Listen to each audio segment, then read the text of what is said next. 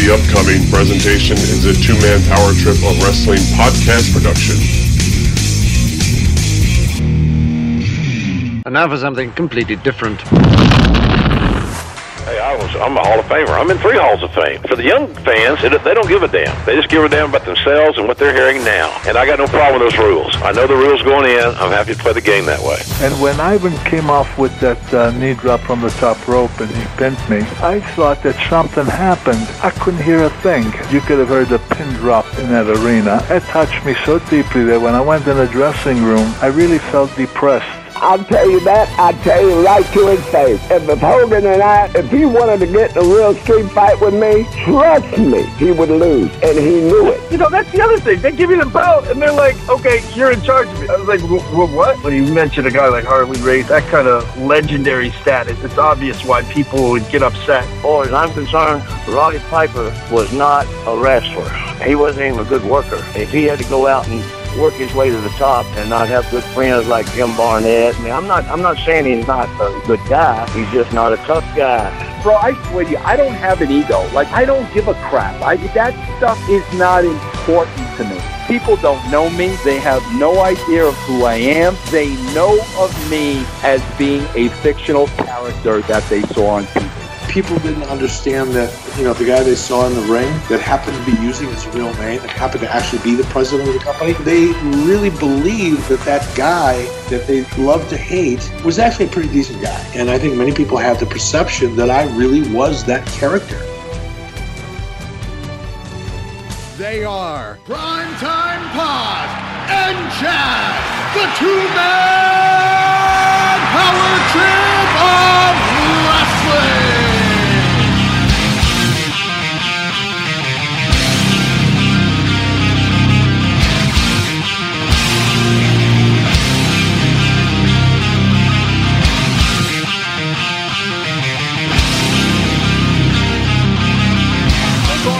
Upset, he must know hand-to-knee combat. Hey! What in the hell? Finlay! Oh! Finlay never comes from underneath the ring. What the hell is he doing down there? And Boogeyman with the right hand and a kick to the midsection. Words are flying everywhere in ringside. So are Irishmen. Hornswoggle! Down goes Big Boogie! Big Boogie. Finlay, Shillelagh in hand. Referee disrupted. Shillelagh off the skull. Hornswoggle. No. Going to the top. No. Hornswoggle. Hey. Oh my God. That was a tadpole splash. And Hornswoggle picked up the win. Here's your winner, Hornswoggle. Worms, green mist, Shillelagh's Boogeyman in a tadpole splash. That was the single craziest thing I've ever seen in a wrestling. All right, let's get it going right here, right now. This is the two-man power trip of wrestling, and you are listening to feature episode number 17 of the two-man power trip of wrestling podcast. If you didn't know by now, my name is Chad, and as always, I'm joined by my tag team partner, the one and only JP, John Paz.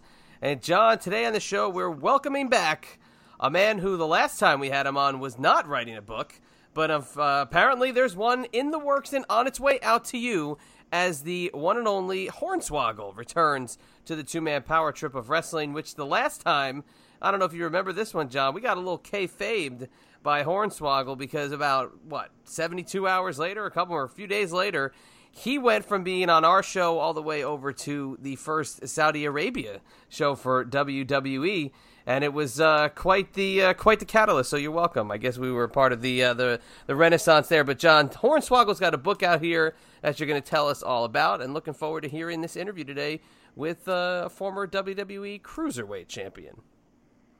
You're right. He did actually work us a little bit, but I think WWE heard that interview and decided let's book him in Saudi Arabia, a part of that Royal Rumble. I think it was the greatest Royal Rumble, if I remember correctly. One. A part of that match. Pretty cool to do that and take that long ass flight over there. But nonetheless, very, very cool that he was part of our show not once, but now twice. And this time, obviously, in a way different realm as we are talking about the book. Life is Short and So Am I, the autobiography by ECW Press. He talks about the experiences, his thoughts on the book, how tough it was writing the book. When I was talking to him about it, he said it was a 3-year process. That means from beginning to end of when the book actually came out, it took 3 years. So when he was writing it. He was writing it when we had him on. He definitely was, and he was in the grand scheme of it. But I think when you're doing that, you almost, and it takes that long, you almost don't even know if it's going to come out. You're like, oh, man, 3 years. Is this thing ever going to get done? And boom, it actually does end up coming out. And it's a lot of different stories. There's a lot of things that we don't know about him, and a lot of things maybe we do, but we want more in-depth answers about. And so far, so good as far as some positive reviews. You see a lot of review copies out there. Wrestlers such as Nick Aldis and a bunch of other guys have read it and absolutely loved it. And he said he's been getting some rave reviews, so that is unbelievable. And this was part of his bucket list. He wanted to be in the WWE, he made it happen. He wanted to write a book, he made it happen. So it's pretty damn cool that a guy was able to have a 10-year run and get an autobiography that people are not only interested in, but that people are really excited about. So I just think that it's pretty damn cool to get Swoggle on for the second time, and I think that everyone out there should go out and support him. Go on Amazon, wherever books are sold, and get Life is Short and So Am I, the autobiography of Hornswoggle.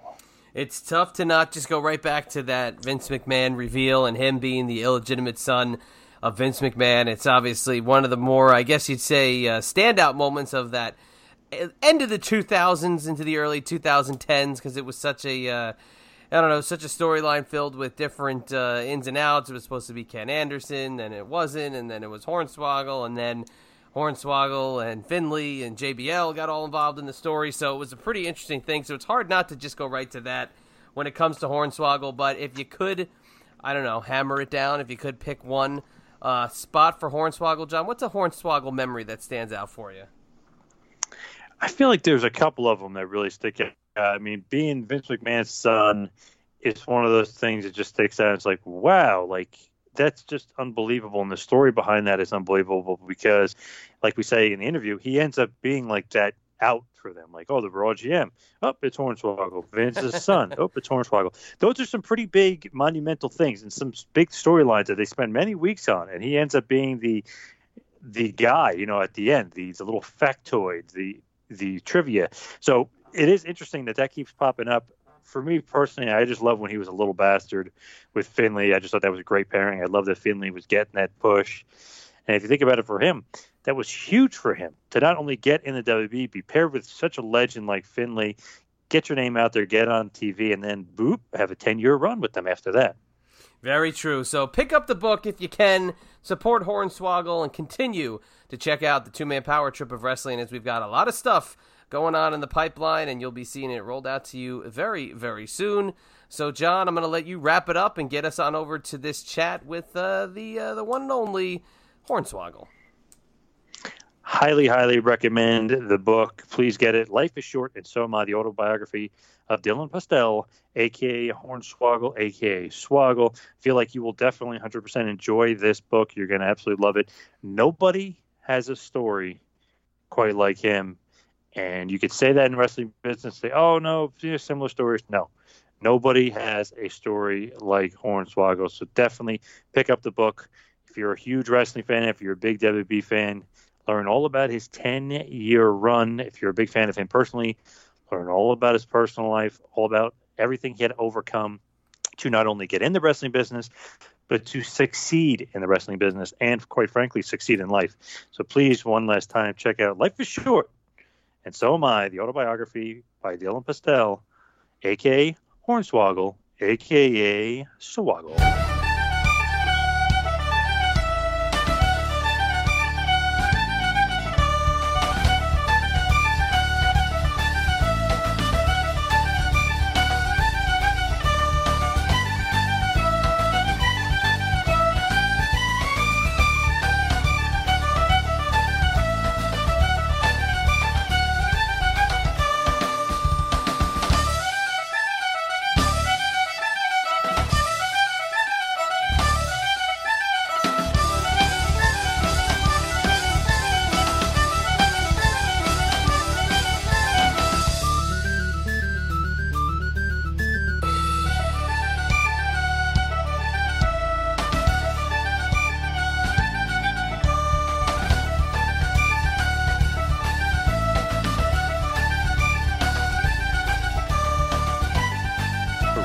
Joining us on the line right now is a former WWE superstar, also a former WWE Cruiserweight champion. You may know him as the Little Bastard, Vince McMahon's son. He is Dylan Postal, a.k.a. Hornswoggle, a.k.a. Swoggle. Welcome back to the Two-Man Power Trip. How are you? This is I'm very glad I could be a part of this once again.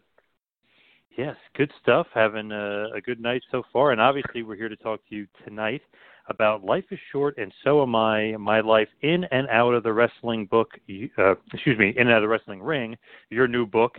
What are your thoughts and experiences creating this book? Man, it's a 3-year process. It was. Since I got released, it's been something I've been working on. I'm so glad it's finally here.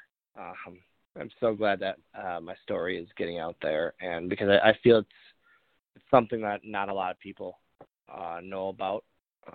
There's a lot of things that people don't know about, and good, bad, positive, negative, but it's all a part of my life, and it's all, no pun, it's all an open book. It's just I let it all out there and kind of just it was very, very kind of nice to finally let it all out. Is this one of those things where ECW Press comes to you and says, hey, we want you to write a book, or it's one of those things where you're kind of seeking it out after your WWE release and saying, hey, I really want to write this book? So after I got released, Ian Douglas reached out to me and said, have you ever wanted to write one? I said, yeah, I really have. And I was just always, to be honest, I was too lazy to do it myself. So we put in a good amount of hours and then put it to ECW Press. Excuse me. And then we got Ross Owen Williams on board as well, and we put some more hours into it, and we finalized this awesome book. What was kind of like the toughest part about writing the book? How much time everything takes. But that's to be, in all reality, that's just so we can get it as perfect as we can. And just making it as good as we possibly can make it. And I'm so happy we did take that time, because I'm very, very proud of it.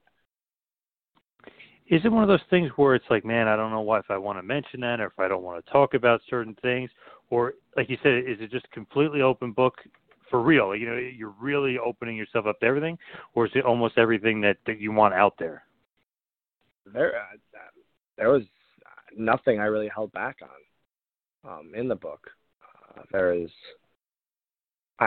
I was open and honest and kind of brutal about a lot of things, with the stuff with my mom in the beginning of the book and my relationship or lack thereof with her, to WWE relationships and everything in between. It just, I let it all out there, and I wasn't going to hide anything. So what has been the reaction so far to the book?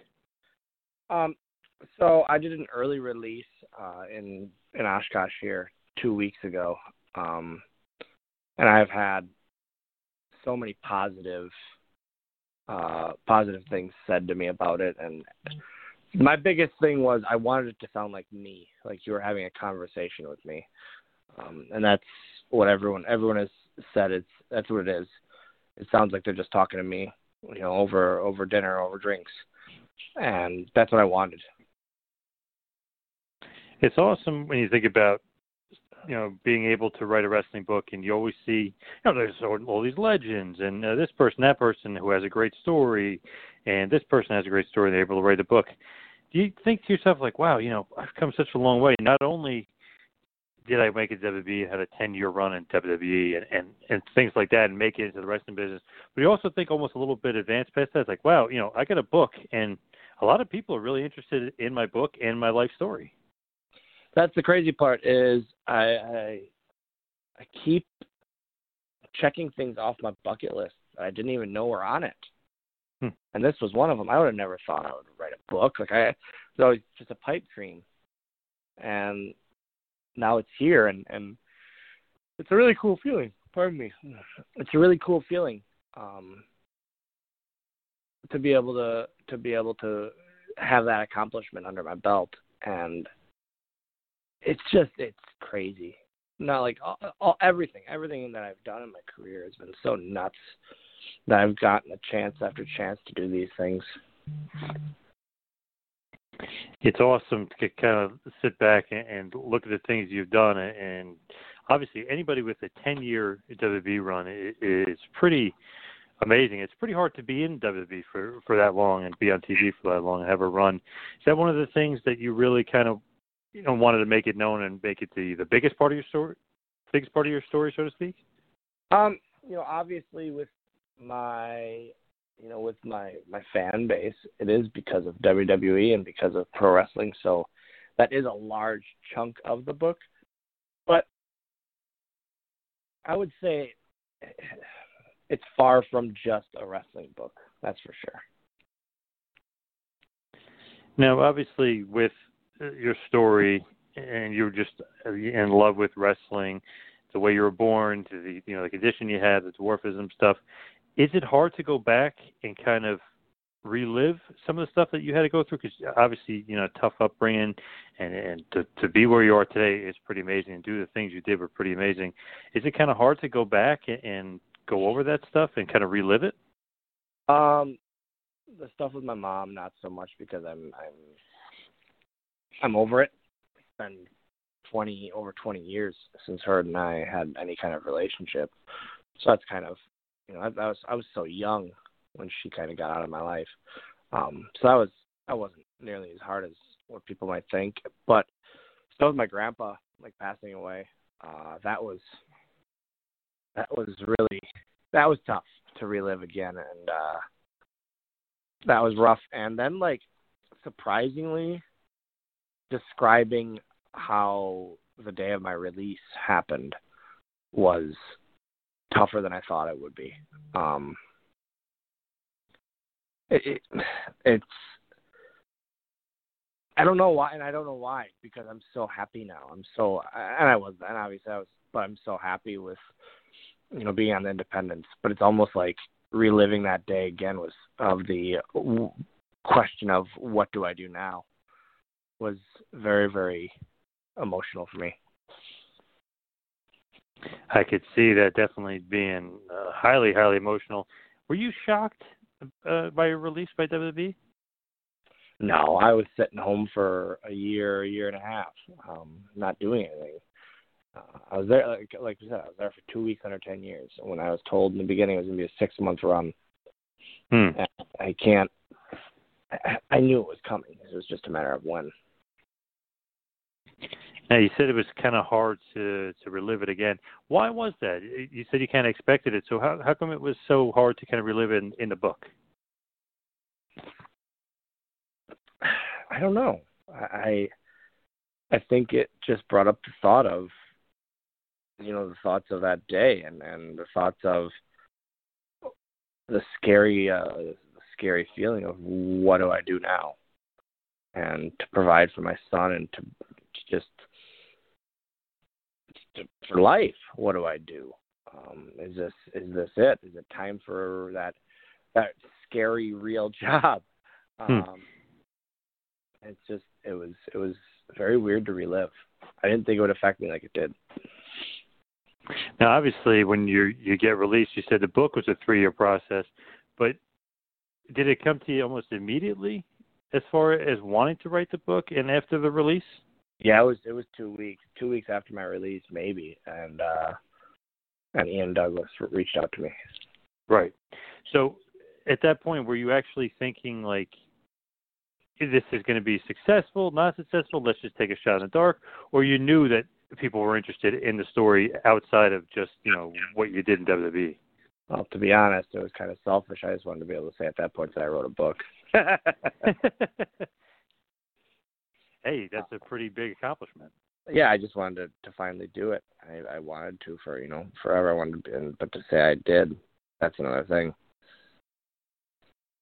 As far as, obviously getting into WWE and that part might be the toughest thing. Like, obviously, staying there 10 years is a huge accomplishment, but how did you actually get signed and get in and kind of break that wall down and get into WWE? Ken Anderson, the guy who trained me in Green Bay in 2003. And he was working for WWE at the time, and they were looking for a guy like me for Finley. And then he put his name out there for me. And it just, I owe him legitimately 90% of my career, from training me on the Indies to getting me in my foot in the door in WWE and everything in between. I owe him a lot. And then I had my tryout, and it was off to the races. Now, when all that stuff happens, when do you actually kind of meet Vince, or does that take a while to meet him?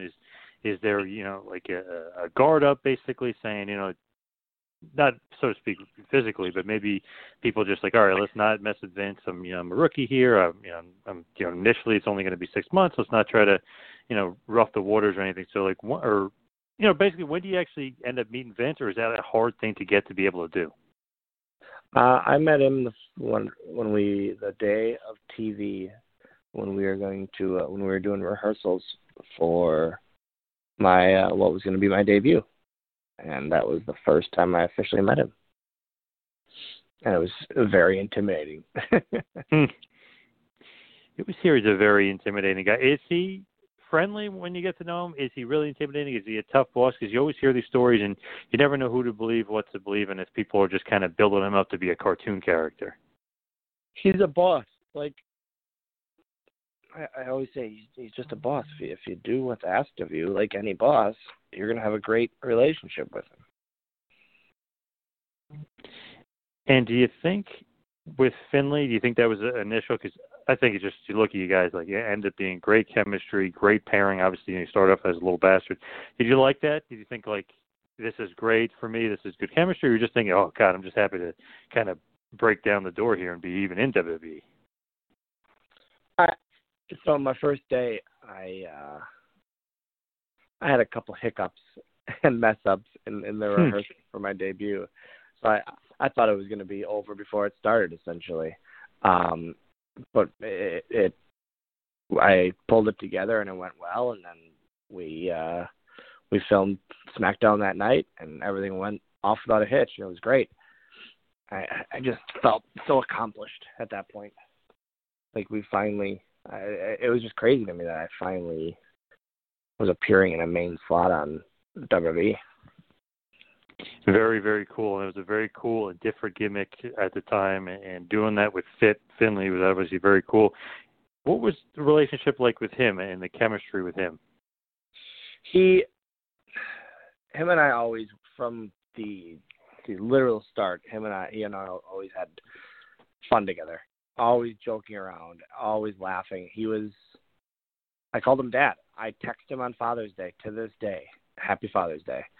Wow. He was my wrestling dad, and I still feel that way. And what does he say back to you? I mean, is he really appreciative? Does he really, kind of have that bond with you as well? Yeah, he always looked at me like one of his kids. That is awesome. Finley, I mean, arguably one of the most underrated, like, just great workers, great wrestlers, great minds for the wrestling business.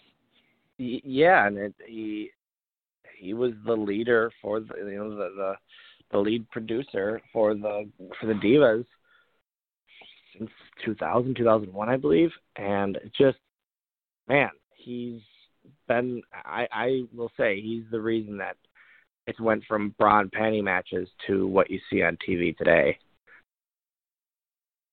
He's definitely played a huge role into them becoming, not from Divas to the women's division, obviously taking them more seriously, yeah, and being more wrestlers. Did he teach you a lot as well, as far as some in-ring stuff, what to do, little secrets, little tricks of the trade? Not as much as I probably should have learned, but I would always, I was front row for all of his matches. Just seeing him do what he does was always awesome for me. Very, very cool. And obviously, eventually, you helped Finn win the U.S. title. They changed your name to Hornswoggle. Whenever they do, like, the name changes or create names, I'm always just curious of like where it comes from. Does it come from the writing staff? Does it come from the wrestlers itself? When they decide to make you Hornswoggle, obviously first a little bastard, but when they decide to make you Hornswoggle, is that their call and them just naming you, or do you have any input at all? They walked up to me that day and they said, Fit is going to tell Michael Cole that you're now Hornswoggle. And I said, great. And that was it. That was literally it. Pretty simple. Pretty simple and effective there. Yeah, and I'm assuming it was them realizing that they can't market Little Bastard on toys. Yes, true. Yeah. And do you have any say as far as things going on in your character at this point, or is it all like you said, like Michael Cole says, you get the message from somebody and you're just doing as you're told and you're just rolling along with it? I was so new to it at that point. I just wanted to be in that role and do whatever I could. I was happy. I was happy with anything given. Coming up from under the ring, jumping on a guy and going back under. That 5-second thing, I was elated about. So cool if you think about it back then. Like, you didn't really have that kind of entertainment value as far as, okay, this guy's going to come out from under the ring. Who is this guy? What is he doing? It was so different and so cool. And I just think, like, man, like, just little things like that just kind of pique your interest because you're like, that was different, right? I mean, they're like, okay, this is something kind of cool and something different. It's almost like how Bray, they're doing with The Fiend right now, where you never know when he's going to pop up. Yeah. Great point. Such a cool character. Do you still stay current with the current WWE? Yeah, I watch it every week. Oh, nice. Watch it with your son, or this I is do. just something? Okay. He's big fan. He's in the other room watching Raw as we speak. Oh, nice. Are you still kind of into it, or is it one of those things where he's watching it, so you're into it? I've been a wrestling fan all my life, and I don't see that going away anytime soon. I think to not watch it is, I don't know. I just think it's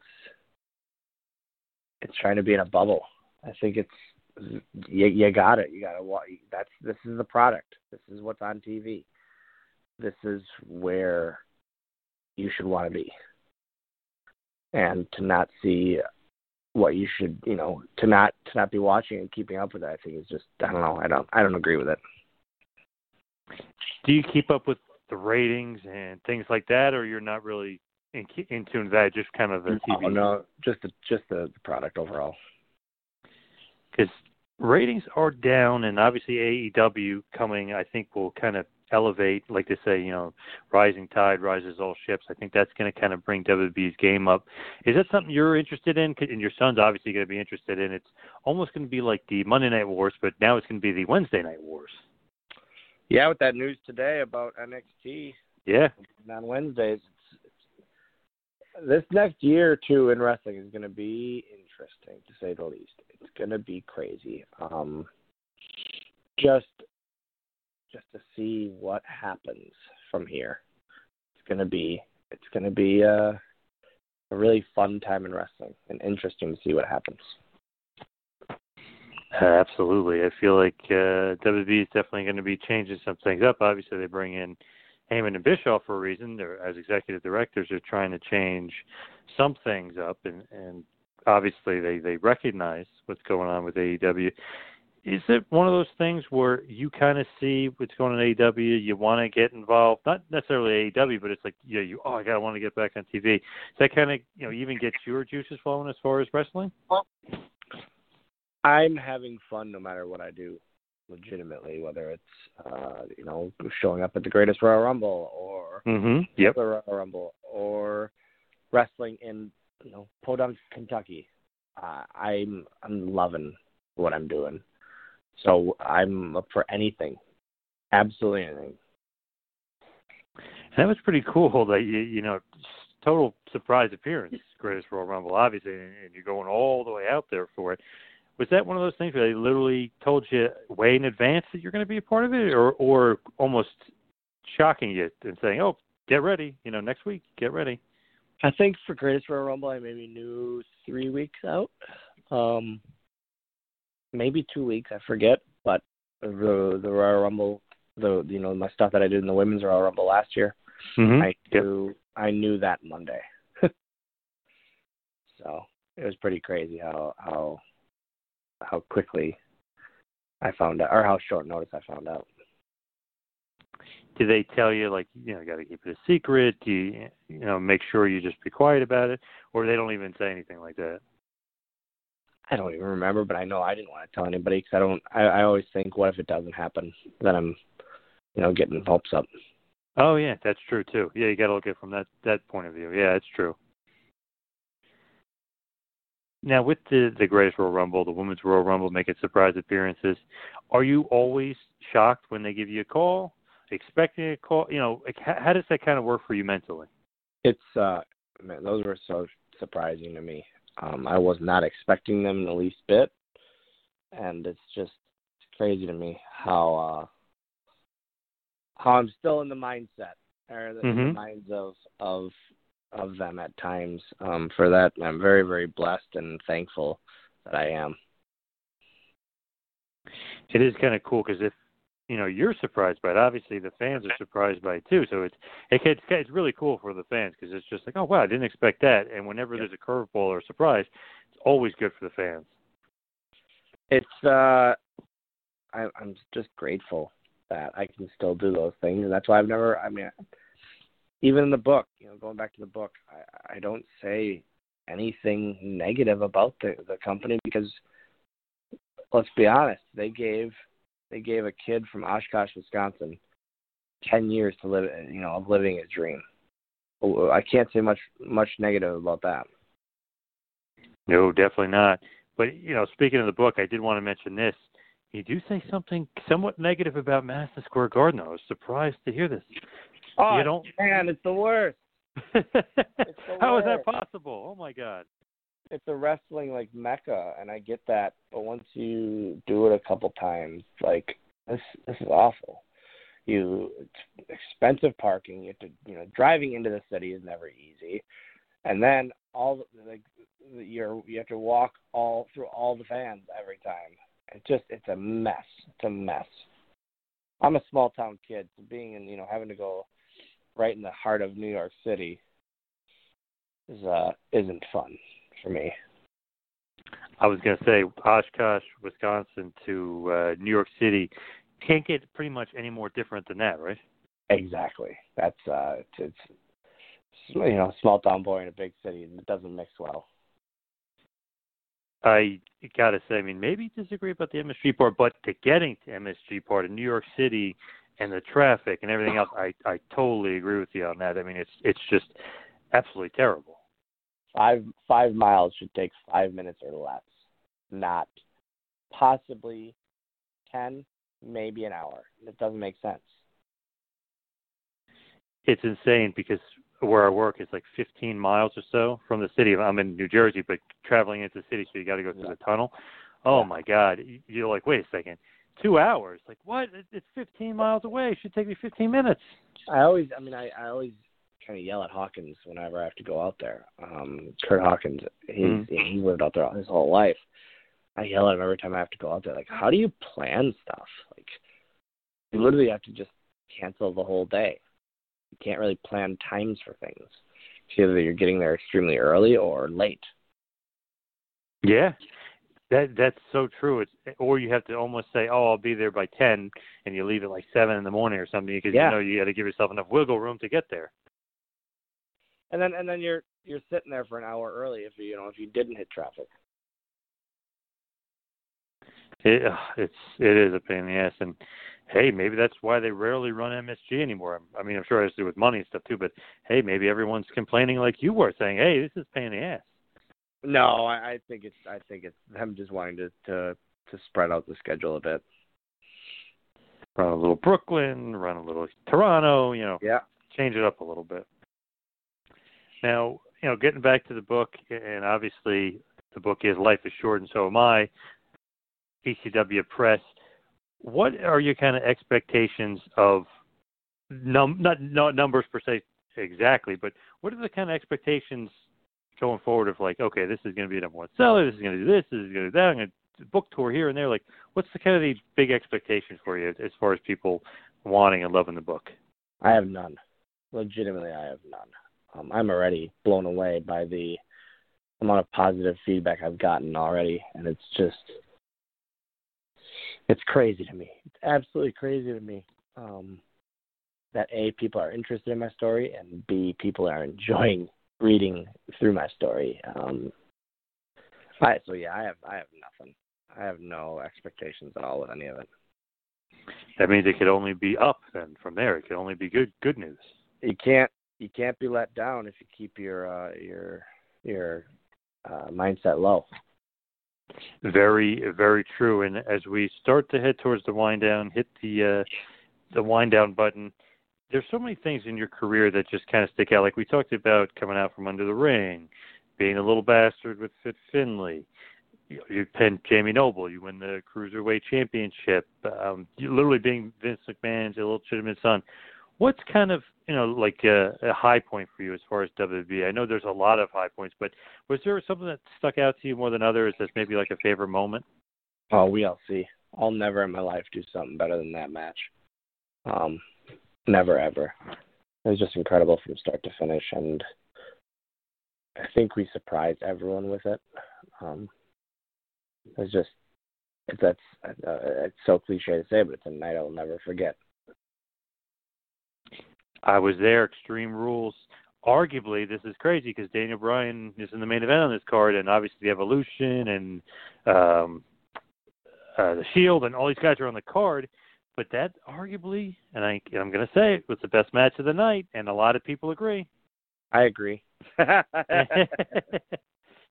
You versus El Torito, match of the night. It was. I think it has a lot to do with people didn't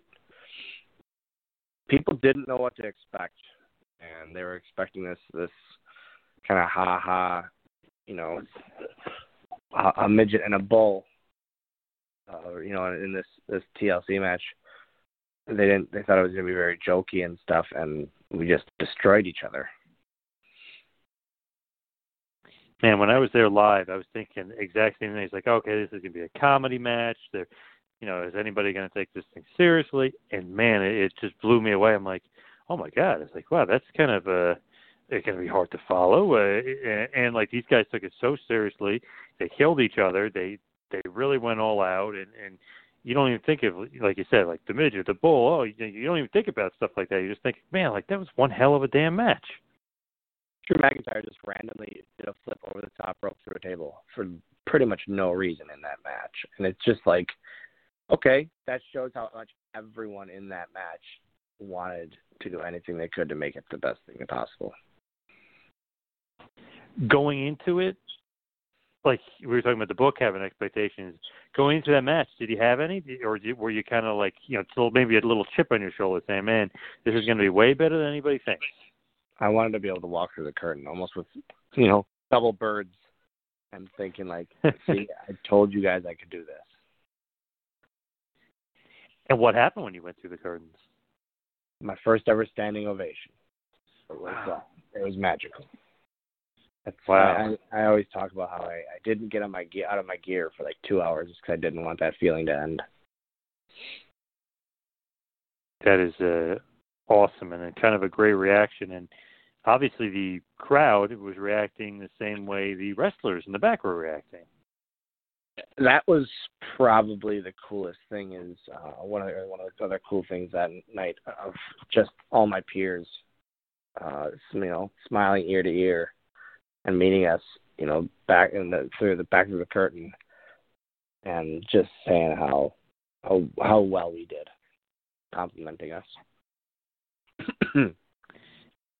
Man, it's just I remember thinking back, like, wow, like no expectation of the match, such a great match, and it might have been better than the main event, might have been better than the match they promoted the most, the six-man. So it's really saying a lot, and it's kind of like, I hope I'm not overstating it, but anybody out there, highly suggest find Extreme Rules. I believe it's 2014. Yep. And man, in New Jersey, obviously watch that match. You will be pleasantly surprised, and you might have the same reaction as us. Match of the night. I hope so, because I sure feel that way. Now, as far as some other things you cover in the book, obviously, you talk about DX and Triple H and Shawn Michaels and dealing with that whole feud and kind of almost being surprised a little bit, maybe intimidated a little bit. Is it one of those things where, depending on who you were working with, you were kind of more comfortable, maybe a little bit more intimidated by working with guys like DX? Yeah. Hunter already at that time was in a very, very high-profile role in the company. So I never wanted to mess up around him, and just him and Shawn together. They're such legends in wrestling. I would never want to mess anything up when it comes to working with them. So many cool things that I didn't even mention. Being, Vince's illegitimate son, you feud with Vince a little bit, then you become Finley's son. There's so many different things. That Chavo Guerrero feud, which was highly, highly entertaining, and then being revealed as the Raw general manager. It always seemed like they had a place for you, and whether it was a surprise, or whether it was something cool, or whether it was a feud, it always felt like they had a place for you on the card. It was kind of a joke after a while of, we have to end this story. Who can it be? Oh, why not Hornswoggle? like some kind of Simpsons gag. Yeah. It literally, a lot of the times, it ended up being like the Raw general manager, Hornswoggle. It's his son, Hornswoggle. I never will complain about it because it got me on TV, that's for sure. Yeah. And it got you on TV a lot, and that is kind of funny. It's like, okay, we need Vince's illegitimate son. Yep. It's not, it's not going to be Ken Kennedy. It's going to recur. It's going to be Hornswoggle, the Raw general manager. Are those things they tell you about in advance, as far as like, okay, you're going to be revealed, or this is literally like right then and there, like, well, we need somebody. You're it. Vince's son, I knew at 3:00 that day. I went from not doing anything on the show to being revealed in this insane storyline. That is crazy. It's almost not enough notice, unless they don't want you to kind of. Bruce Pritchard took my phone that day and said, "Hey, I'm gonna need your phone." I said, "For what?" And he told me why, and that was. He goes, "We don't want this getting out to anyone. So I want to take all the precautions we can." That is pretty damn cool. Yeah. You don't want anything like that, obviously, getting out and being released. Is there any other kind of, obviously without getting into too much detail, but is there any other like revealing story that the people will be really interested to see or to read in the book? I think there's a good amount of them. From my first day, my first day on the job at rehearsal and almost messing it up before I even debuted, to my first riding car of myself, the great Khali Davari, and Mark Henry. I feel like there's a lot of stuff that people are going to be very, very interested in hearing the ins and outs of.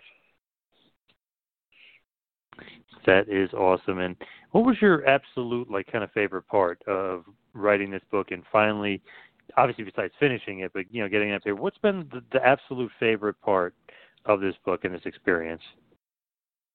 I don't know. Like, I think maybe talking about how much Landon, my son, has really changed me as well.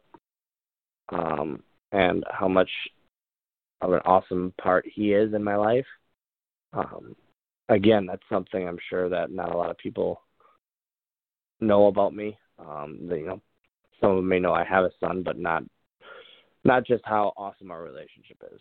So that was very, very fun to talk about. And there's so much in this book. One more time, I'll say it. Life is short, and so am I. My life in and out of the wrestling ring, of course, by Hornswoggle himself. ECW Press, definitely check that out. Now, as far as plugs and where everyone can find the book, please let everybody know, where they can find it and how they can get it. You can go on Amazon right now and pre-order it. It releases on September 10th on there, as well as comes out September 10th at Barnes & Nobles and bookstores nationwide.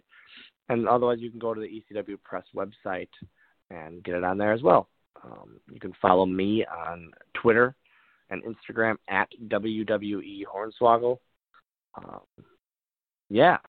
Just check out this book and just know that, go into it knowing how proud of it I am, and hopefully everyone that does pick it up enjoys it as much as I enjoyed the final product. And please just give us one last tease for the book. Why does everybody want to read this book? Why should everybody go out of their way to get this book on September 10th and go to Amazon and check it out?